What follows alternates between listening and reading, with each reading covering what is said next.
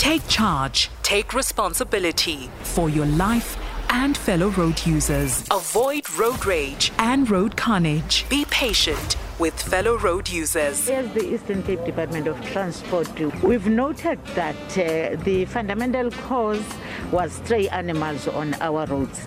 But our program of engaging the owners of those animals is bearing some fruits, because we could see that we are experiencing less incident like before, when we are comparing with the time before. But what is now a threat to us is dogs among the roads. Take charge. Take responsibility for your life and fellow road users. Avoid road rage and road carnage. Be patient with fellow road users.